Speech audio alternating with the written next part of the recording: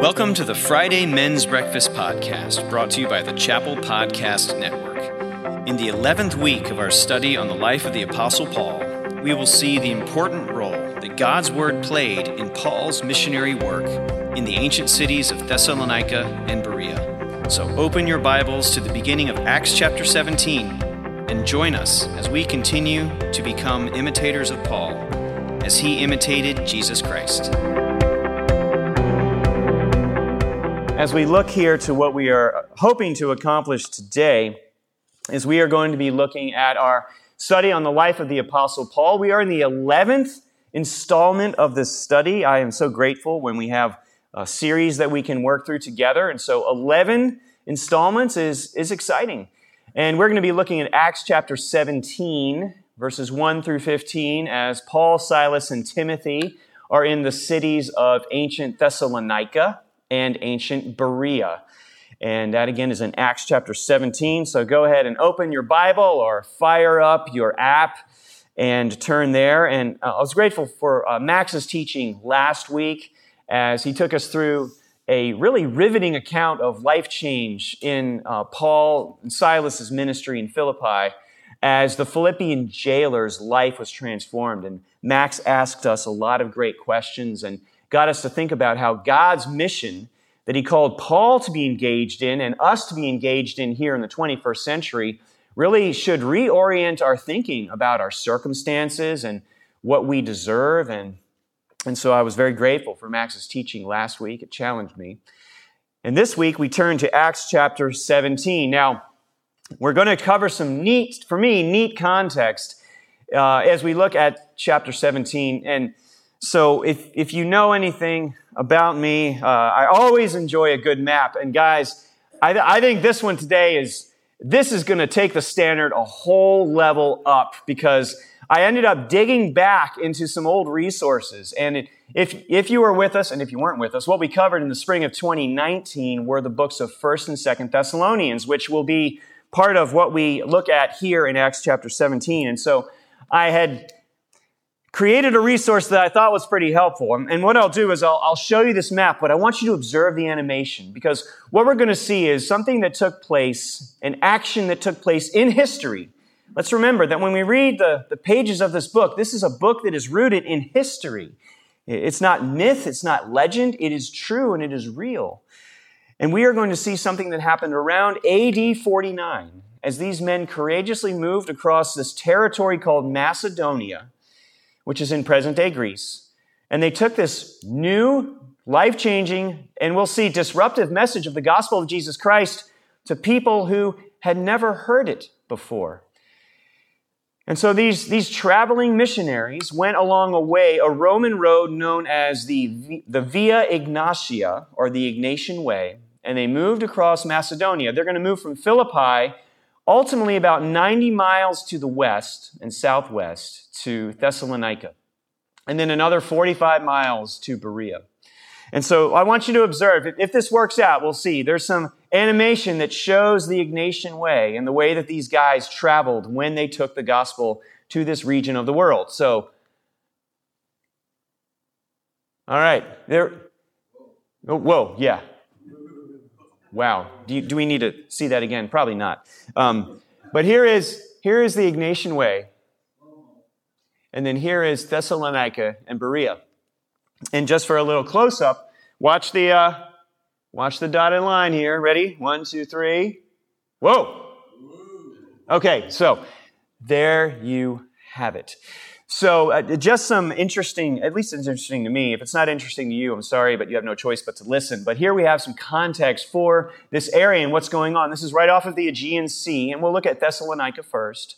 It's tucked up in this gulf right here, known as the Thermal Gulf. It was originally a town named Thermae, and it was renamed Thessalonica by the king of Macedonia, whose name was Cassander, and he named it after his wife.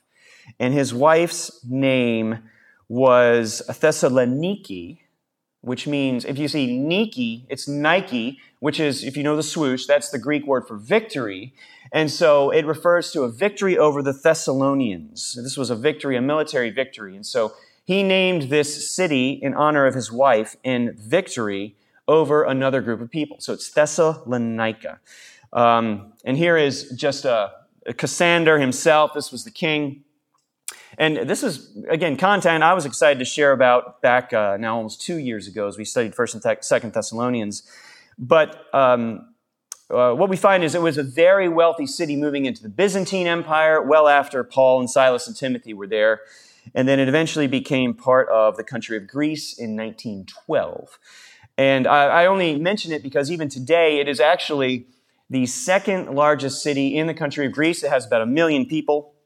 Back in the time when Paul was there, it probably had about 200,000 people. So it was a large city. We again see Paul strategically taking the gospel to these places that would be places of influence where the gospel could spread. There was a fire that destroyed it in 1917, and they had to rebuild it. But it is today home as one of the cultural capitals of Greece. Athens is obviously the capital of Greece, but it is one of the cultural capitals and home to institutions of higher learning, I should say. So it is commonly known today as the city of Salonika. So they took away the Thess, and it's just Salonika.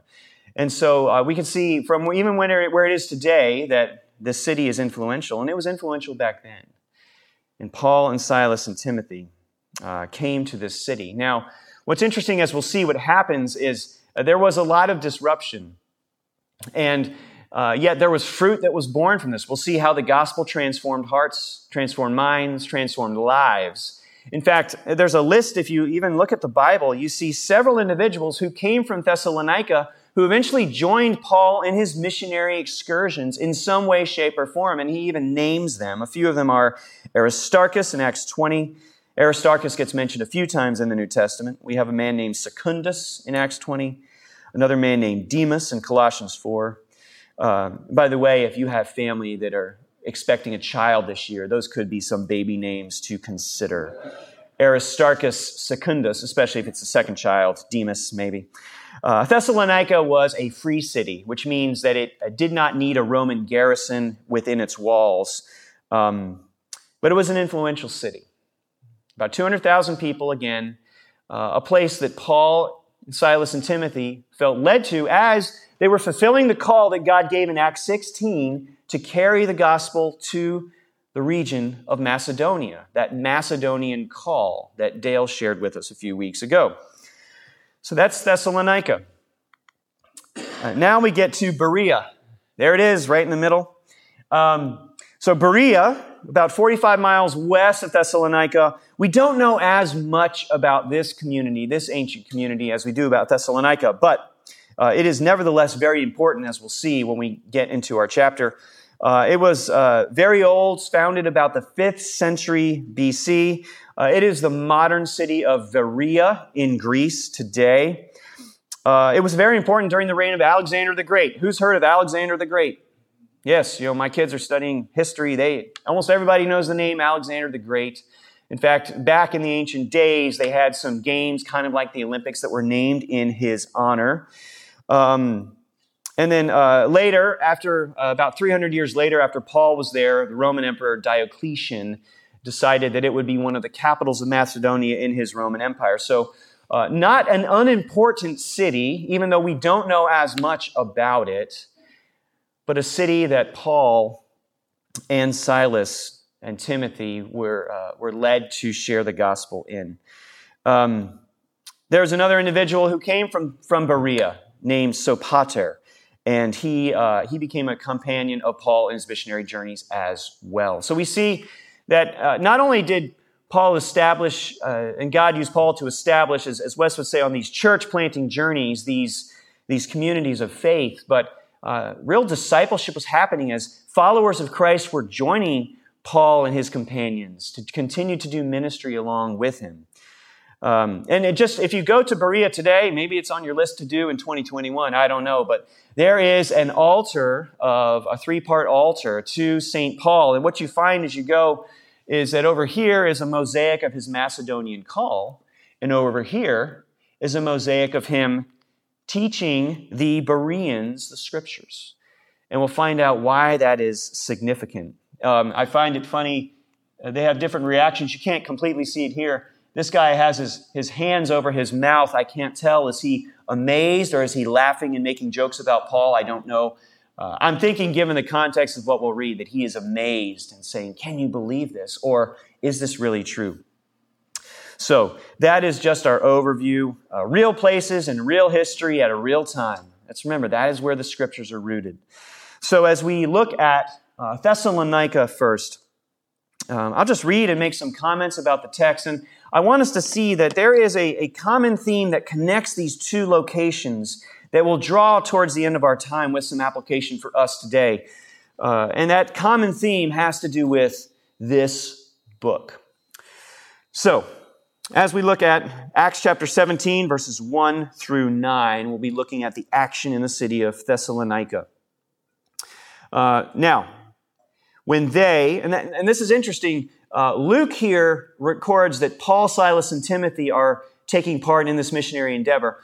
Luke apparently has stayed in Philippi because they've just come from Philippi and have left. So Luke is not with them now. That's why he's writing in the third person plural. And they had passed through Amphipolis. It's about 33 miles from Philippi, and Apollonia. That's about another 27 miles away. And they came to Thessalonica, where there was a synagogue of the Jews. And has been pointed out already, if 10 Jewish men lived in a community, a synagogue could be established. And that could be one of the reasons why Paul and his companions went to these cities, because they assumed and knew that there would be at least 10 men in a synagogue there. And this was their missionary modus operandi, right? They would go to the synagogues and then take the message to the streets. So they started in the synagogue with the Jews. And Paul went in, and as was his custom, on 3 Sabbath days, he reasoned with them from the Scriptures.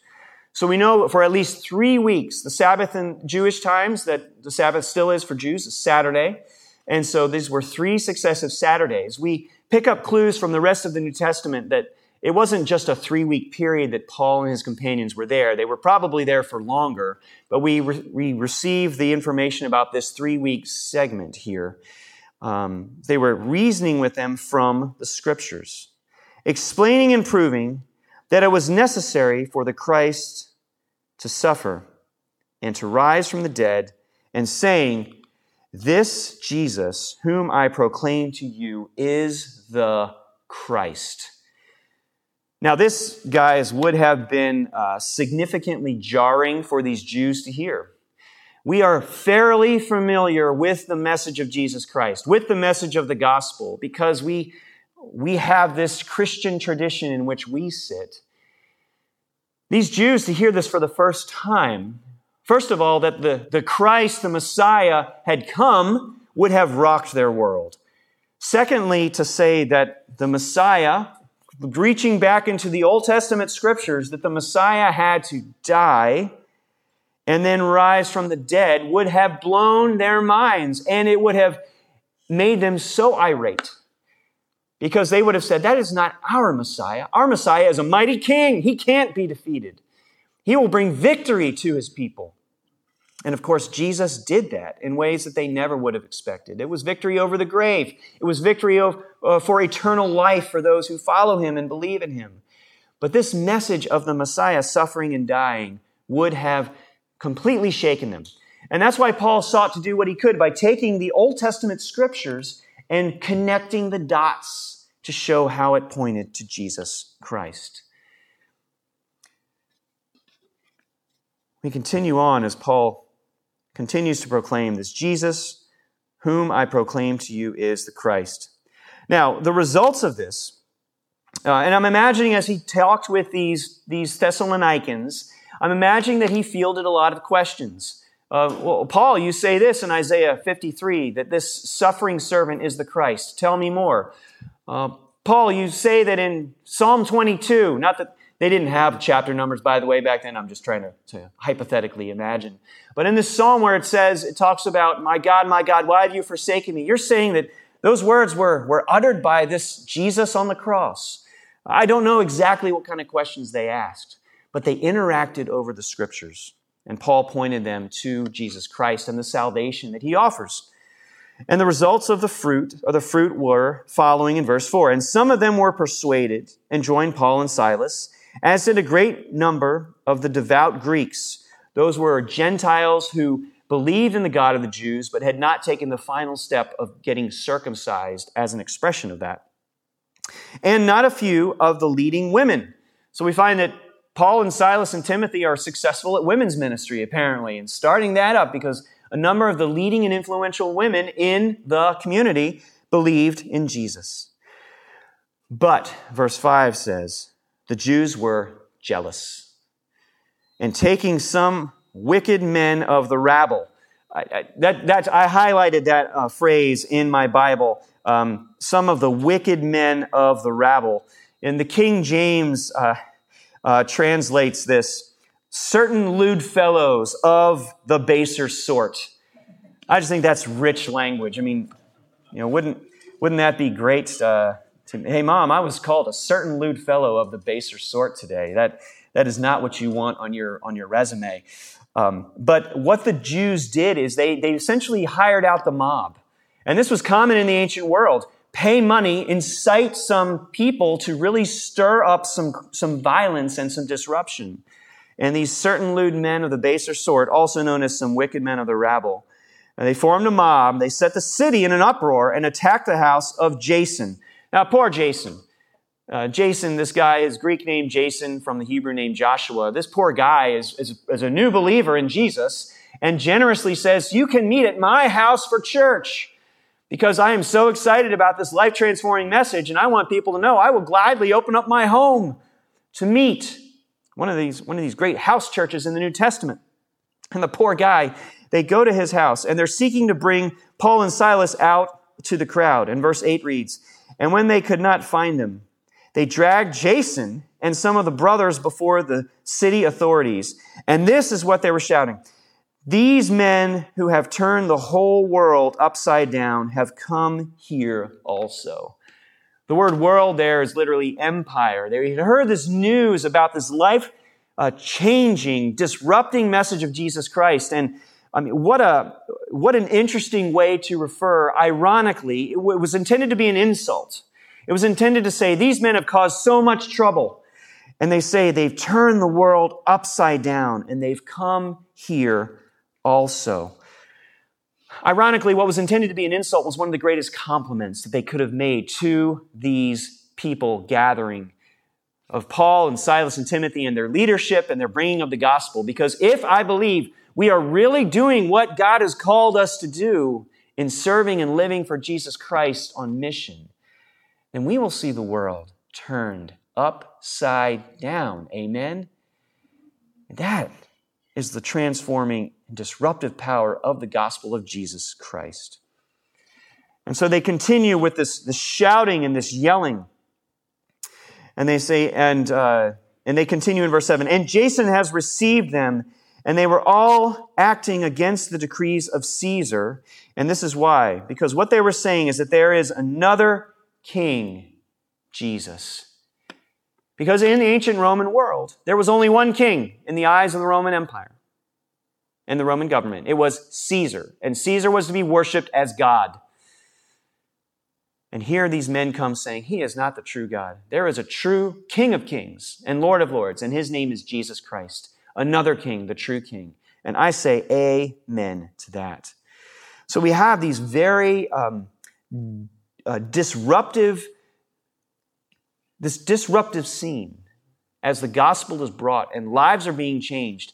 Culture is being upended, turned upside down by the gospel because there is another king. His name is Jesus. He is the Christ. What happens as the action settles down is the people and the city, verse 8 says, the city authorities were disturbed. That word disturbed can refer to just a shaking of a disturbance when they heard these things. And when they had taken money as security from Jason and the rest, they let them go. So this is the classic pay off the politicians move.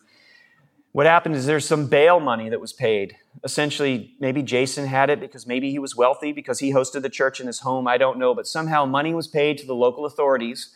And the promise was made. We know this from ancient practice that as long as there's no more disruption, Jason, you can have some of this money back. But if there is, you're not getting it back, and we'll take further steps. So feeling as if they had accomplished what they were called to accomplish, we find that Paul, Silas, and Timothy see fit to move on. But just thinking about this, as we'll come back to this a little bit later, Paul reasoned from the Scriptures that this Jesus, whom I'm proclaiming to you, is the Christ. Now, I imagine, guys, moving on from Thessalonica, I should say, was very difficult for Paul. Because if we read his letters to 1st and 2nd Thessalonians, we find that these people were very special to him. I remember 2 years ago when we were studying 1st and 2nd Thessalonians, just studying through that and teaching through that as a team, how often Paul expressed his affection for this church, his concern for this church, wondering how they were doing spiritually. Were they able to withstand some of the persecution that they were experiencing in their community because they wanted to stay faithful to Jesus? They were his pride and his joy and his crown, he writes. So moving on from Thessalonica was very difficult for Paul, but yet he saw God guiding him to the next phase of his journey to the city of Berea, which we will cover now in verses 10 through 15. Again, moving about 45 miles southwest across Macedonia, we come to this city named Berea. We read in verse 10, the brothers immediately sent Paul and Silas away by night to Berea. And when they arrived, they went into the, surprise, surprise, the Jewish synagogue. Again, that operation of taking the gospel to the synagogue and then moving to the streets. Verse 11. Now these Jews were more noble than those in Thessalonica. And I don't think that Luke, in writing this, is intending to be snarky or insensitive or particularly insulting to the Jews in Thessalonica. He's just talking about the receptivity that these Jews had that the majority of the Thessalonican Jews did not. More noble can be translated more open-minded, more willing to learn.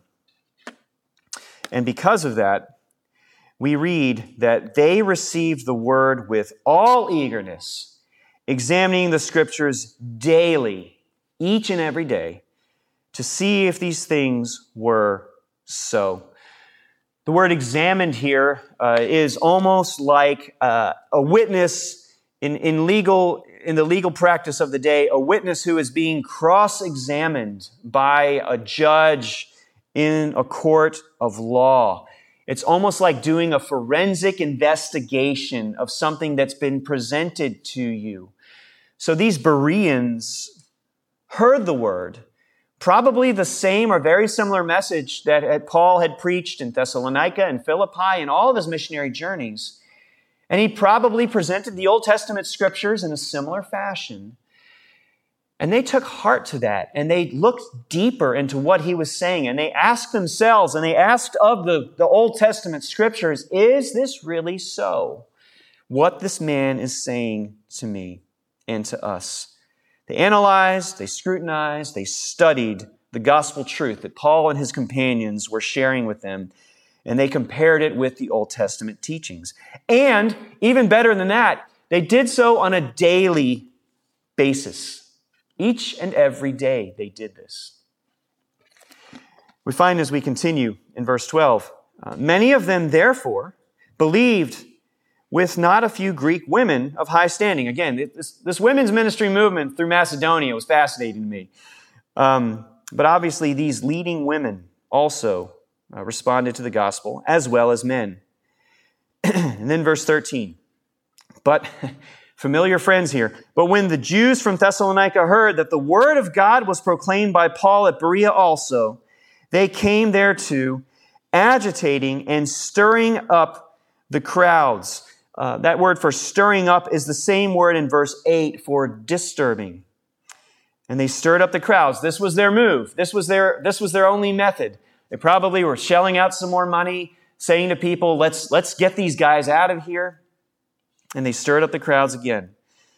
As a result, and I don't know how they heard. This is 45 miles away, and they obviously didn't have mobile phones back then to text, hey, did you hear? Paul, Silas, Timothy, they're in Berea, send. I don't know. Maybe word just traveled. And eventually, after a while, they took their time to come back, and they came to Berea. They stirred up the crowd. Again, this disruptive message of the gospel, changing lives, changing the culture. And as we all know, change can be hard. And as a result of this disturbance, once again, verse 14, then the brothers immediately sent Paul off on his way to the sea, but Silas and Timothy remained there. They were obviously very concerned for Paul's safety, thinking about how many times God had supernaturally and sovereignly guided and protected Paul in his journeys. My guess, I don't know for sure, but my guess is Paul was probably trying to dig his heels in each and every time people said, no, Paul, psst, get in the basket down the wall. No, Paul, psst, get out of here, out of Thessalonica, on to Berea. No, Paul, psst, out of Berea, on to Athens, which is where he'll go next. I'm sure Paul didn't want to leave, but yet they were looking out for his welfare, and they moved him on, and that moved the gospel on to new parts of the world. And so, verse 15, those who conducted Paul brought him as far as Athens. And after receiving a command for Silas and Timothy to come to him as soon as possible, they departed. So the plan was for Silas and Timothy to join Paul in Athens at a later time. So this concludes the Macedonian call and fulfillment of that call that Paul was given back in Acts chapter 16. So as we think about these two cities, these two encounters with the gospel, remember I said there's a common theme that connects both of them. What can we learn, and how can we apply these two stories to the one common theme? And here's what I propose. I propose that God's word was foundational to Paul's missionary journeys for Jesus. The Word of God was foundational and essential and an indispensable tool in God's kingdom work in the ancient world. I really believe that it is still an indispensable tool in God's kingdom work in the modern world in which we live. And that's because I believe that God's Word is also foundational to our discipleship journeys with Jesus. And the more that I grow in my faith, and the more that I appreciate and understand the significance, the uniqueness, and the power of this written word that we have called the Bible, I'm amazed and challenged to be engaged with it even more. When I first came to faith in Christ, it was because I was invited to attend a Bible study through Young Life Ministry in my hometown back in 1991. I had a Bible. I'd been raised in the church. When I started going to this Bible study with people, I saw people engaging with this book in ways that I hadn't recognized before. Maybe I'd seen it, but just hadn't recognized it. And I began to have a love for this written word, which led to a love for the living word, Jesus Christ, in my life. And my life was changed. And that's why I remain convinced that if you're not reading, you're not growing, because of the life-transforming power that is found through the Spirit-inspired words of this book. Now, we don't worship this book. We worship the author of this book, who through the transforming power of His Holy Spirit, who authored and co-authored this book, wants to bring about good work in our lives and allow us to point others to Jesus Christ. We find it as we look at the story of the Thessalonians that the Scriptures point to Jesus at every single corner. You notice that Paul reasoned with them from the Scriptures, explaining that it was necessary for the Christ to suffer and to rise from the dead. I think about how, in their fullest understanding, every passage of the Bible ultimately points to Jesus Christ, because He is the fulfiller of the law. He is the Word of God himself. Even Jesus' own words in Luke chapter 24 confirm this. We find that Jesus, talking to his disciples after his resurrection, shares these words. And Luke, the author of Acts, also records these words in his own gospel. In Luke chapter 24, verses 44 through 47.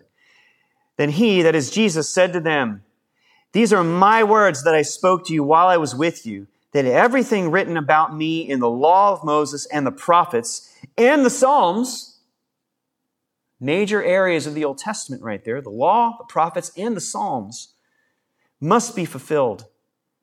And then he opened their minds to understand the Scriptures and said to them, this might sound familiar to you, "Thus it is written that the Christ should suffer and on the third day rise from the dead, and that repentance and forgiveness of sins should be proclaimed in his name to all nations, beginning from Jerusalem." And here we see that same proclamation. It was necessary that the Christ must suffer and be raised. That is the gospel message. That same gospel message started in Jerusalem and has moved out to the nations. Here, Paul is proclaiming it in the city of Thessalonica, as well as Berea. There's a phrase that I've heard. It sounds kind of trite, but I think if you read into it, it is true. That the New Testament is in the Old concealed, and the Old Testament is in the New revealed. As we look back into the Old Testament, we see that the New Testament is concealed. It is there. But when we get to the New Testament, the fullness of the Old Testament becomes revealed, and we see the full display of God's redemptive work and his word, proclaiming the gospel of Jesus Christ. So, because of the importance of this, and looking then at the example of the Bereans, I have questions for us to think about, and for me to think about. The question is, am I receiving the word eagerly? Are you receiving the word eagerly? It's one thing to sit and listen and say, "Oh yeah, that sounds good, and I agree with that, and that's in line with the way that I want to live my life." But are there parts of the word that are maybe a little dusty in your spiritual life and mine? Parts that I'm not as eager to receive. Maybe parts that I'm a little convicted by, that I tend to push off a little bit because it's too difficult to be challenged as the Holy Spirit works in my life. Are we eagerly receiving not just the parts of the word that we like, but the parts of the word that challenge us and shape us to be people of God, to carry out his work? Am I receiving the word eagerly? And secondly, am I examining the word daily? Are we in this book each and every day? I'm so grateful that we gather on a Friday. I feel like this is such a fulfilling time for me as I sit and I listen to my colleagues. I certainly gain a lot from teaching, but I love listening and learning from my fellow teachers. And I'm grateful that you all are here, grateful that folks are joining us online. But this needs to be one of our practices each and every day, not coming together necessarily in a gathering like this, but being in the Word each day, examining it daily. Because I'm convinced if you're not reading, you're not growing. A former professor of mine named Tom Constable writes this: "The Jews in Berea did not react out of jealousy, but listened carefully to what Paul preached and compared it to what the teachings of their Hebrew scriptures. Their example of daily Bible study has inspired Christians ever since to do the same. Anyone who listens to new religious truth would do well to compare it with Scripture as these Jews did." And guys, I will say that is so important because the stakes are very high. And if you listen and keep your ear open long enough across the landscape of what's being taught here in not just our country and our culture, around the world, you will hear some really initially intriguing things that people are saying. And you have to ask yourself, is what they are saying consistent with what this book proclaims to be true? I thought, late last night, I thought of these words from 2 Timothy chapter 4, verses 3 and 4, and was reminded of just how true these words are today. As Paul is exhorting Timothy, again, this young companion who was joining him in Thessalonica and Berea, as he says, and he writes to him, verse 3, "For the time is coming when people will not endure sound teaching." Another way to translate that is healthy teaching. "But having itching ears, they will accumulate for themselves teachers to suit their own passions and will turn away from listening to the truth and wander off into myths." Guys, I can tell you that those words were true in the ancient world, and they are true today. My daughter kind of has her finger on the pulse of some of this stuff and says, "Dad, I'm hearing people say this, and I know it's wrong. And can you believe someone's saying this about the Bible?" And what that we always have to test what's being spoken against the true word of God. Because it's easy to do and the stakes are high. Another former professor once said that you can make any passage of Scripture grow 4 legs and walk in any direction if you try hard enough. If it suits your opinion, if it suits your lifestyle, if it suits your desires, if it suits your needs. And we have to be careful, guys, that we aren't letting that happen in our own life as well. That's why we have to receive the whole word eagerly and examine the entire word daily. We must be like the Thessalonians and show how the Scriptures point to Christ. We must be like the Bereans and examine the Scriptures to discern what others are saying about Jesus Christ. And we have to do that by being in this book each and every day. And when we do, as we're reminded that God's Word was foundational to Paul's missionary journeys for Jesus, and God's Word is foundational to our discipleship journeys with Jesus. When we allow the Word to transform us, to transform us through the renewing of our mind, through the power of the Holy Spirit, then we are able to do what we hope to do, which is to be imitators of Paul as he is of Christ, and then to say with full genuine heart, "For me to live is Christ and to die is gain," recognizing that Paul modeled life surrendered to Jesus Christ for us to follow. Amen? As you get some time, I just encourage you to think about these questions in your group. Are you receiving the Word eagerly? All of it. Not just the parts that are easy to read, but are you being challenged through the Word, the entire counsel of God? Secondly, are you examining the Word daily? What does that look like in your life? What would you like for that to look like in your life? As you discuss in your groups, maybe that is something you can share. Well, this is how I've embraced this practice to make it more consistent, and you can learn from one another. Final reminder is that next week we will not meet.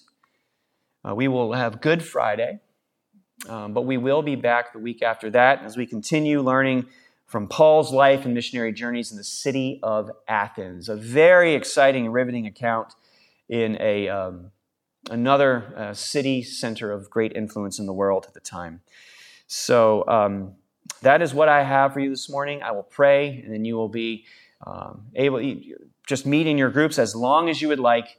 And I'm thankful for the Word of God. Amen? Amen. Let's pray. Father, you have given us such a gift. I know many years ago I was talking to a friend, and he just observed that even going back into the time of your people, the Israelites in the Old Testament,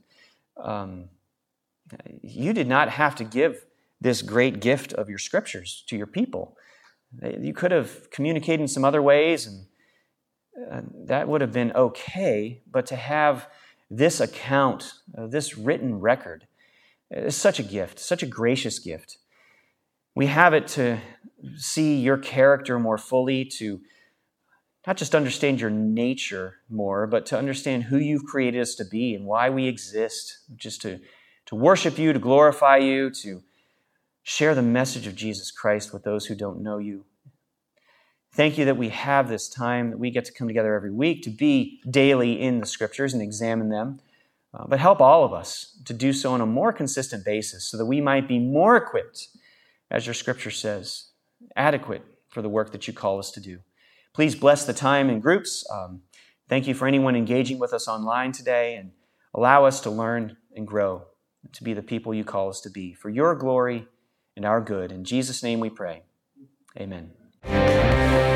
Thank you for joining us for the Friday Men's Breakfast Podcast.